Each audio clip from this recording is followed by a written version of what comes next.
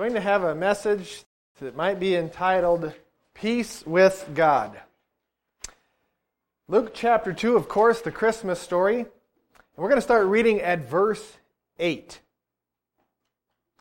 And there were in the same country shepherds abiding in the field, keeping watch over their flock by night. And lo, the angel of the Lord came upon them, and the glory of the Lord shone round about them. And they were sore afraid. And the angel said unto them, Fear not, for behold, I bring you good tidings of great joy, which shall be to all people. For unto you is born this day in the city of David a Savior, which is Christ the Lord. And this shall be a sign unto you. You shall find the babe wrapped in swaddling clothes, lying in a manger.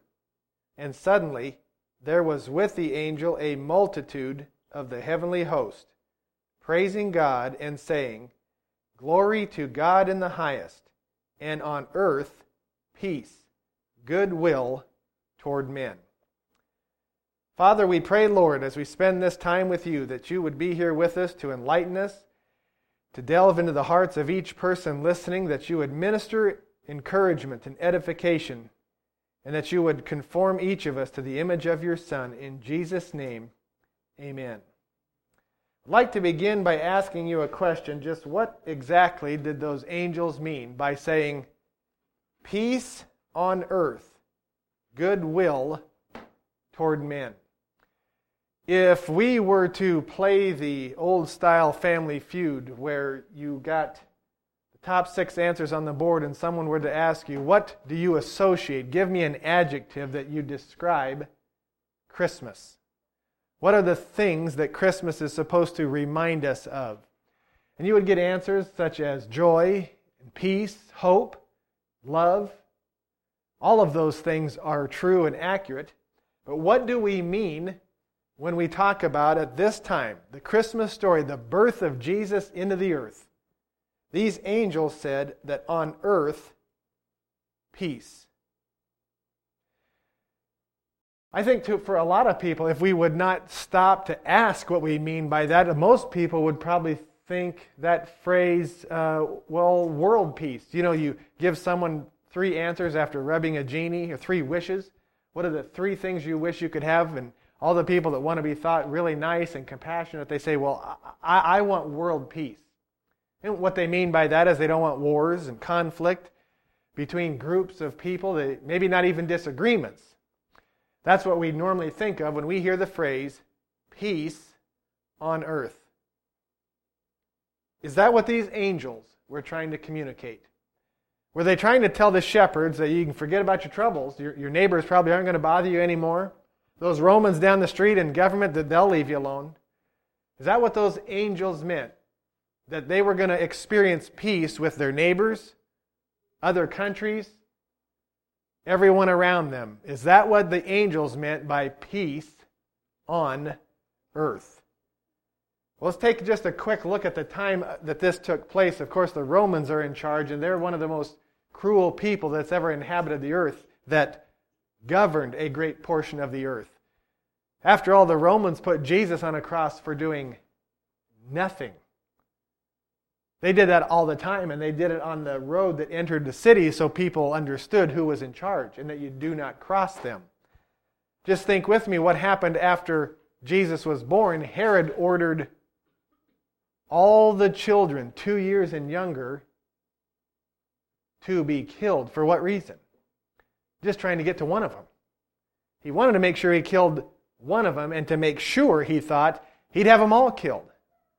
That gives you a little bit of an impression of what life was like under those governments. Was there peace on earth? How about sometime after that in 70 AD when the Romans finally got tired of their Jewish problem, they thought, and they surrounded Jerusalem and they besieged it. They starved them out, and they ended up killing, they say, maybe upwards of 2-3 million people. Doesn't sound all that peaceful to me. I mean, our history books, if they're accurate at all, there really wasn't much peace between groups of people on the earth. They were always fighting. And in fact, they still kind of always are. Just thankfully, you and I have been born into about the one place on earth where we've been protected from it. It's rather remarkable. Don't take that for granted. But let's get back to this idea. What did those angels mean when they said, hey everybody, peace on earth?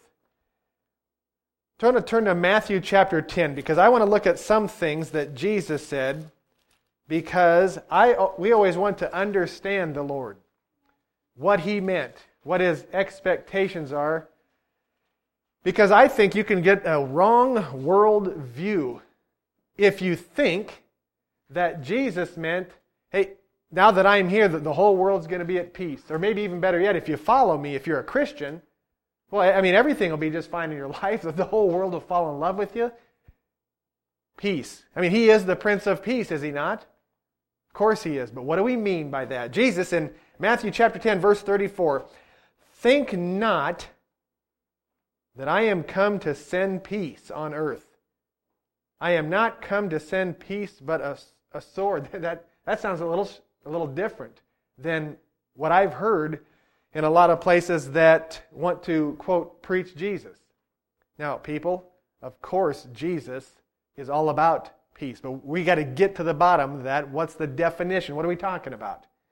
Before we get that, I'm just trying to point out some of the errors of possibly the current thinking in the world. Jesus says right here, I didn't come to send peace on the earth. And I think what He means by that, you read down through this, because I came, He's saying that it's not a miracle, magical wand that every human on earth is now going to get along with each other. I didn't come to make sure that now there's nothing but peace on the earth. Look at the next verse.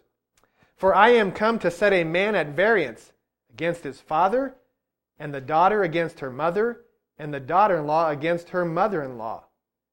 And a man's foes shall be they of his own household. You see what Jesus is pointing out?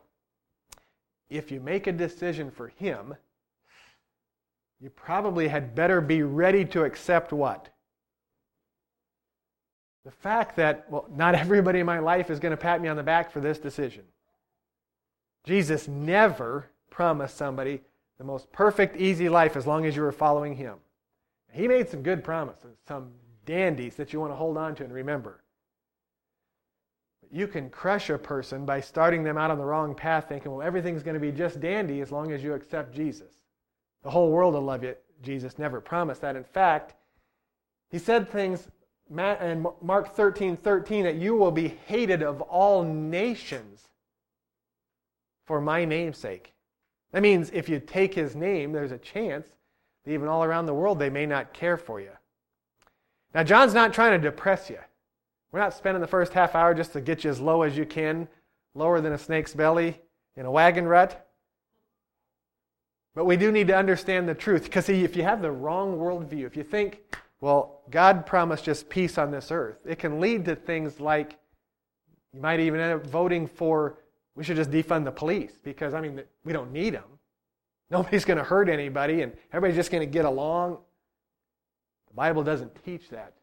In fact, Jesus told us to expect the opposite. He said, they hated me before they ever hated you.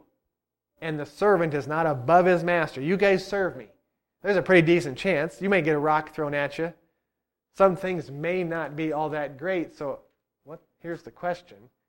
Where is this peace that those angels are talking about?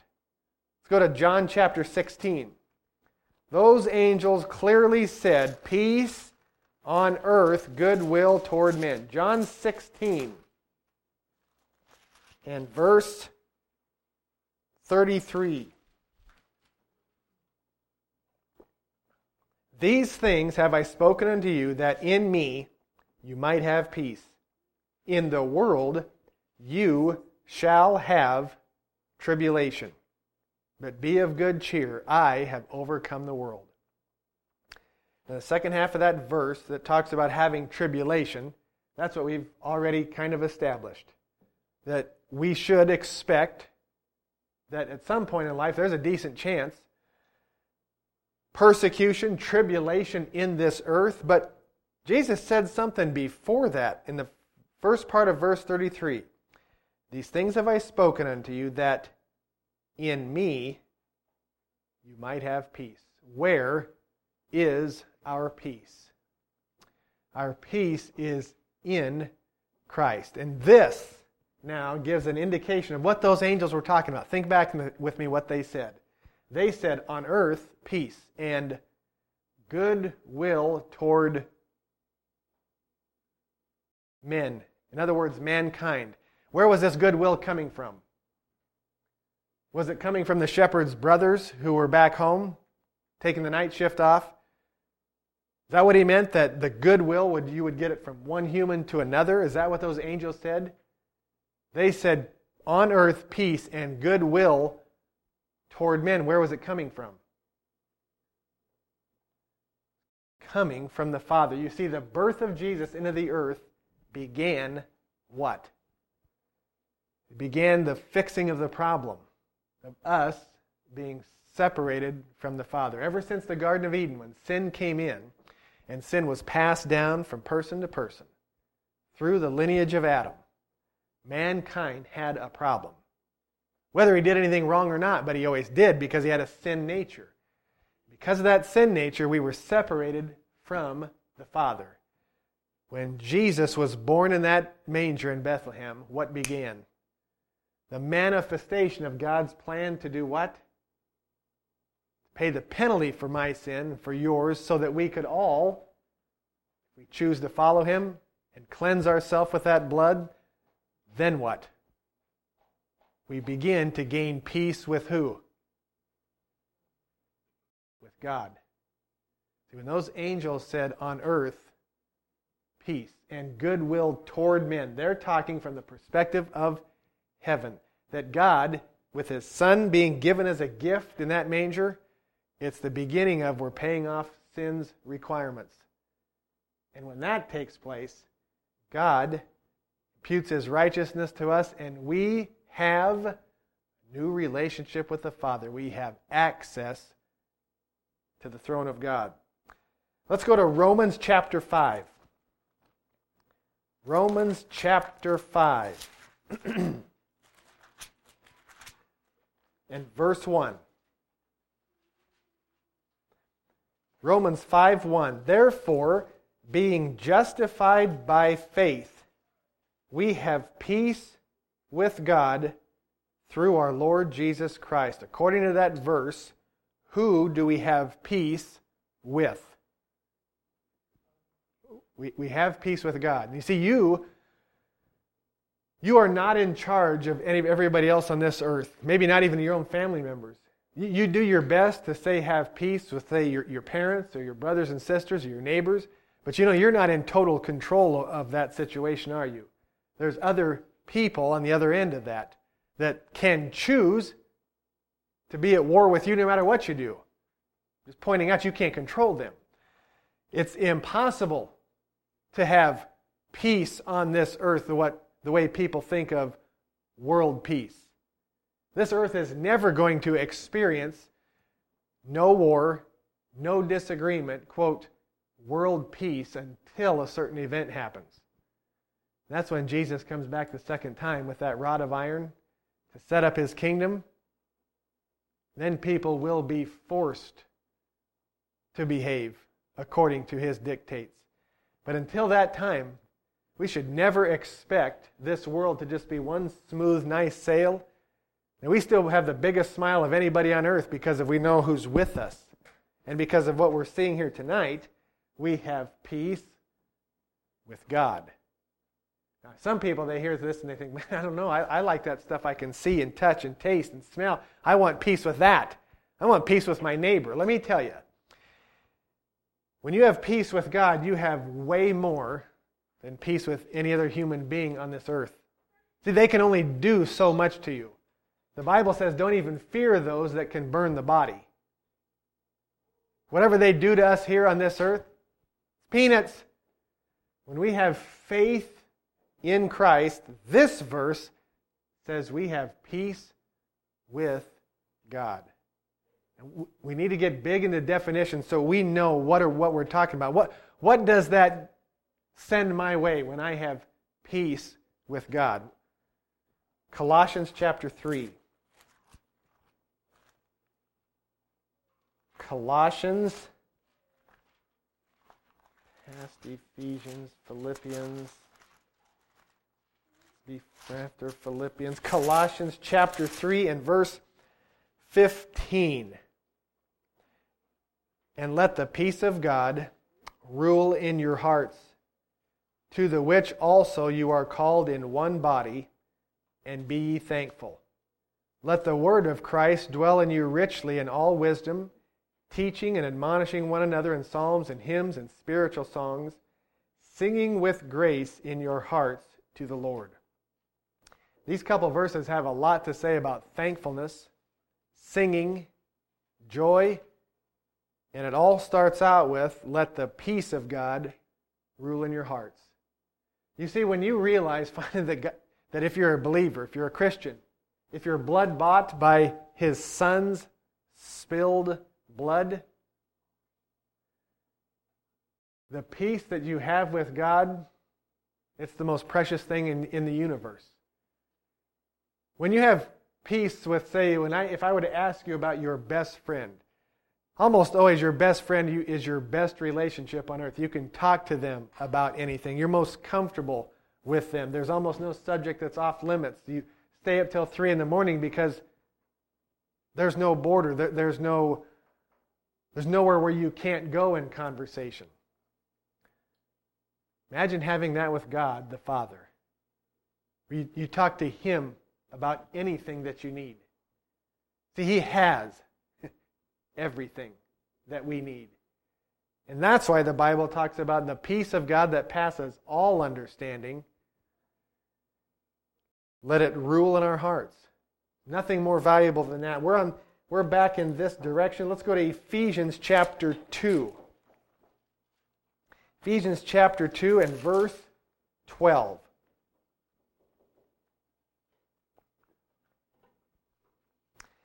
That at that time ye were without Christ. So he's describing before Jesus, and he's describing the Gentiles, the people outside of Israel, being aliens from the commonwealth of Israel, and strangers from the covenants of promise, having no hope, and without God in the world. Sometimes you read places in the Old Testament and think about what was just described there. You're outside of Israel. You have no covenant with God. And as this verse says, no hope. And you are without God out there in the world. That's why they spend almost everything they could get their hands on in their time building walls around their homes and their cities. Trying to build castles to stay away from the robbers. For most of this time on earth, people, in almost every place on the globe, it's been nothing but tyranny and oppression. It's remarkable. That verse is describing that. You're out in the world. You do not have God.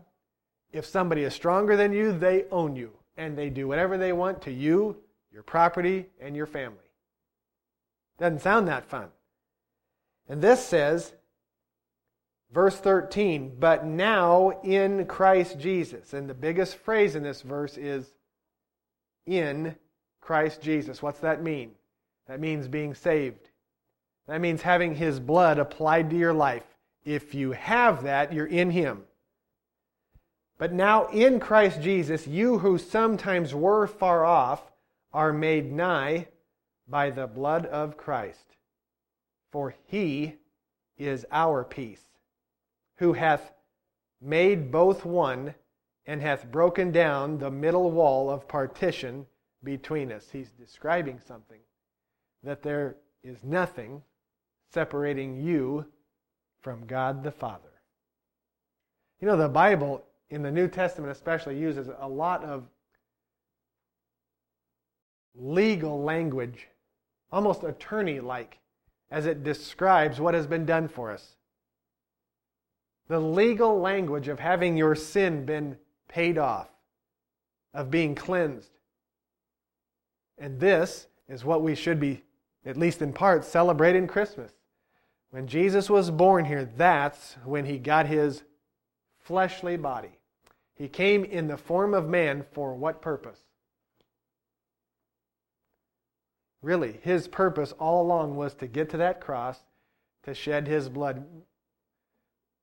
we should never think of the cross as a tragedy, really. As a human being, it's not fun to think of someone I love having that done to them.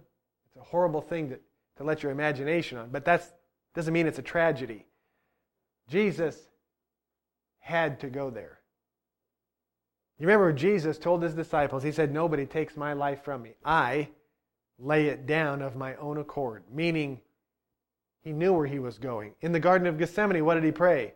"Lord, if there's any other way we can do this," because he knows what's coming. He knows what the plan is. He's supposed to go there. And at the very end, when he's sweating great drops of blood because he knows what's coming that night, if there's any other way, let's take that. But nevertheless, not my will, but your will. And what was the Father's will?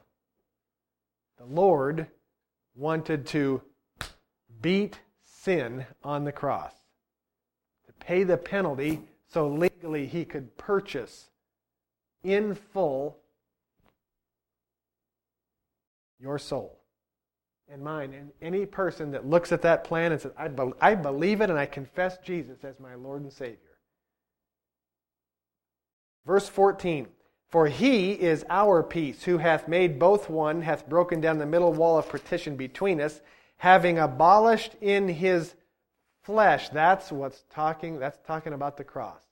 "In his flesh, while up there, he abolished the enmity," that's a struggle or a conflict, "even the law of commandments contained in ordinances, for to make in himself of twain one new man, so making peace." The peace that Jesus accomplished was breaking down the wall of sin so that you can get to the Father. That's no small thing, people. And I want to dispel a possible notion that you may have. You may be thinking, well, everything he's talking about, my relationship with God, the access I have, he's just talking about the other side of this life. Quote, the afterworld, life after death. That's part of it. But that doesn't mean that while you're here on this earth, God has you just out there as a stranger walking by yourself. No chance. The promise is that God would go through everything with you. Verse 16, "That he might reconcile both unto God in one body by the cross, having slain the enmity," or the conflict, "thereby. He came and preached peace to you which were afar off, and to them that were nigh." Who are the ones that were afar off and to those that were nigh? The ones that were nigh was Israel. They were close to the commandments. They had it written all over around them.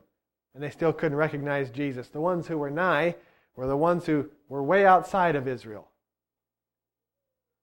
And Jesus brought both of those in if they accept Him. Any person that accepts Christ, and this is the peace that you have. Verse 18, "For through Him we both have access by one Spirit unto the Father." If you've never needed something from God, say a miracle, you were desperate. Maybe it's health. Maybe it's something in someone else's life, but that you really care about and it means a lot and you're praying in tears. You're emotional. You are desperate. You need something from God that only He can do it. You need this verse. You have access unto the Father. We should never approach prayer as, well, just a hope. As, well, I'll take a chance. I've seen other people try this stuff. When we go to pray to the Father, we need to rely on a relationship that we have with Him. This teaches that if His Son's blood has been applied to our life, we have access to go directly to the Father through Christ, with Him. In other words, when you go walking into His presence, guess who's right there with you?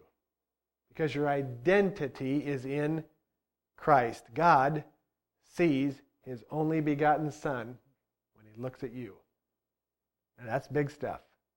See, we've grown up in a world where there's freedom and liberty among the individual. And so some of this language doesn't mean that much to us, but think about before America ever existed, where the whole world was you were born as a servant, you died a servant. You couldn't get out of that. Your children were born into that strata of life. The whole earth has been like that. There's been imbeciles born into royalty, but because they were born of that king or that queen, they inherited the throne, because even though they didn't deserve anything, it was always according to your station in life of what you were born into. And you didn't have access to the king or to favor. We've never lived like that. In America, you could work, save. There was always opportunity to reach your goals.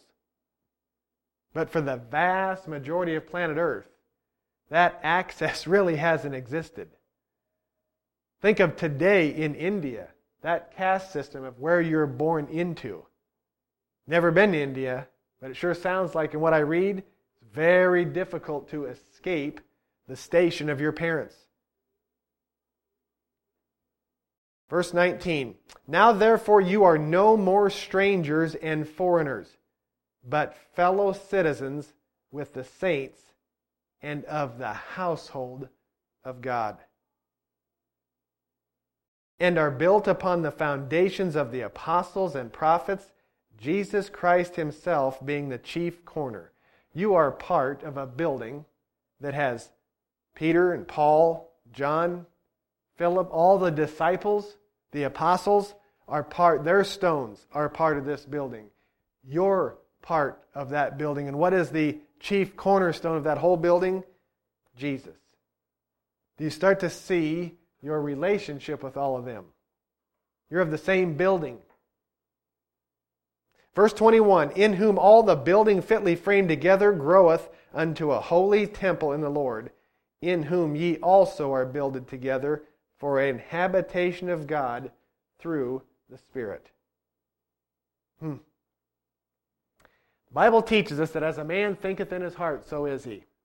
A lot of what we're talking about tonight is to get us to think a certain way about our relationship with the Father.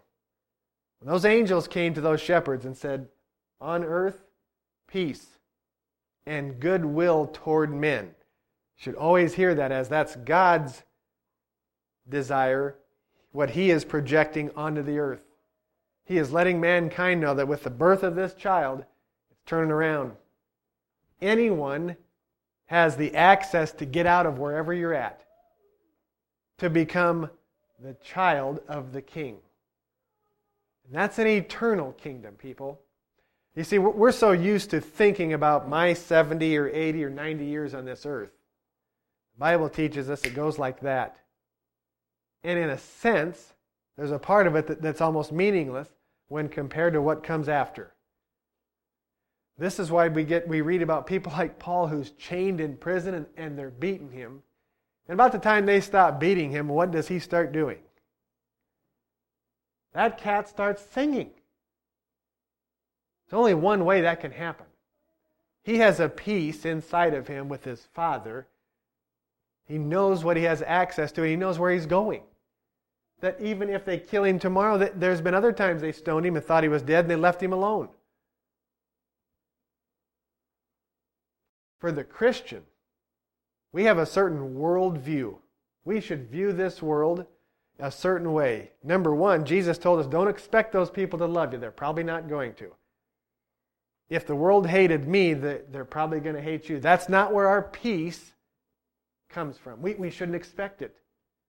We shouldn't get all that down, all that upset, all that much saddened when the world won't return and give us our peace. We don't even need it from them. It'd sure be nice. Jesus told us to live peaceably with all men. As much as you can. That's why Christians are the best neighbors. They're the best citizens. Because we're nice to our neighbor. We treat them the way we want to be treated. But there's no promise that the expectation from them should be, well, I mean, they'll turn around, they'll be nice to you. No, there's none of that. Our peace comes from the Father. And when you have that, now you got a certain assurance that they The world, they can't take it from you. If you don't have to have something from the world, nothing they can take away from you. Us Christians, we read things in the Bible like in the Psalms, that we would walk through the valley of the shadow of death. 1,000 would fall on our side, and 10,000, that's pretty close. If 10,000 people fall right next to you on your right hand, you're close to it. You can hear the gunfire, you can smell the smoke, you can feel it. And in that circumstance, what did the Bible promise? That you would fear no evil. That's a comforting thought. See, that's the peace that you want. That no matter what this world brings, I've got God on my side. Bring it. And when God gets His hands on some people that think that way, look out. Because those people go wherever He tells them. See, I am just amazed when I read people like Abraham, where God said, take this kid and go sacrifice him. And the Bible says Abraham saddled up the donkey and left the next morning. He's gone. That's amazing to me. But see, when God got His hands on somebody that would obey, that knew where His peace was, it's with you, Father. He can work through those people like you can't imagine. He doesn't spend all day having to quibble back and forth about what I meant. No, I really want you to do it. Take off. He tells us, we believe Him, we trust Him, and away we go. The Bible has a lot of wonderful promises, and when it comes to Christmas time, the Bible promises, it paints a picture of joy, peace, and hope. All of those things are intertwined with a relationship with the Father. That's the whole story of Jesus. The reason He came is to pay the penalty so that we could have a relationship with the Father. The blood of Jesus on our life. Dear Heavenly Father, Lord, we pray that You would minister peace to each one of us. And throughout this week and this coming year, we pray, Lord, that You would be our peace. Help us, Lord, to walk through what is meant for us in this life with our head up, our shoulders rolled back. We pray, Father, that You would give us a strength that can be seen from the outside. Lord, I pray over each person that attends pastors' churches, that You would go before them in strength and in word, that the angels would be sent before them to straighten their path to protect them. And I pray, Lord, that they would live under an open heaven. Father, we pray for Pastor and Tiff that wherever they are at this moment, that You would minister peace to them, life, health, and joy. We pray, Lord, that You would always watch over and protect them and bring them home safely to us. In Jesus' name, amen.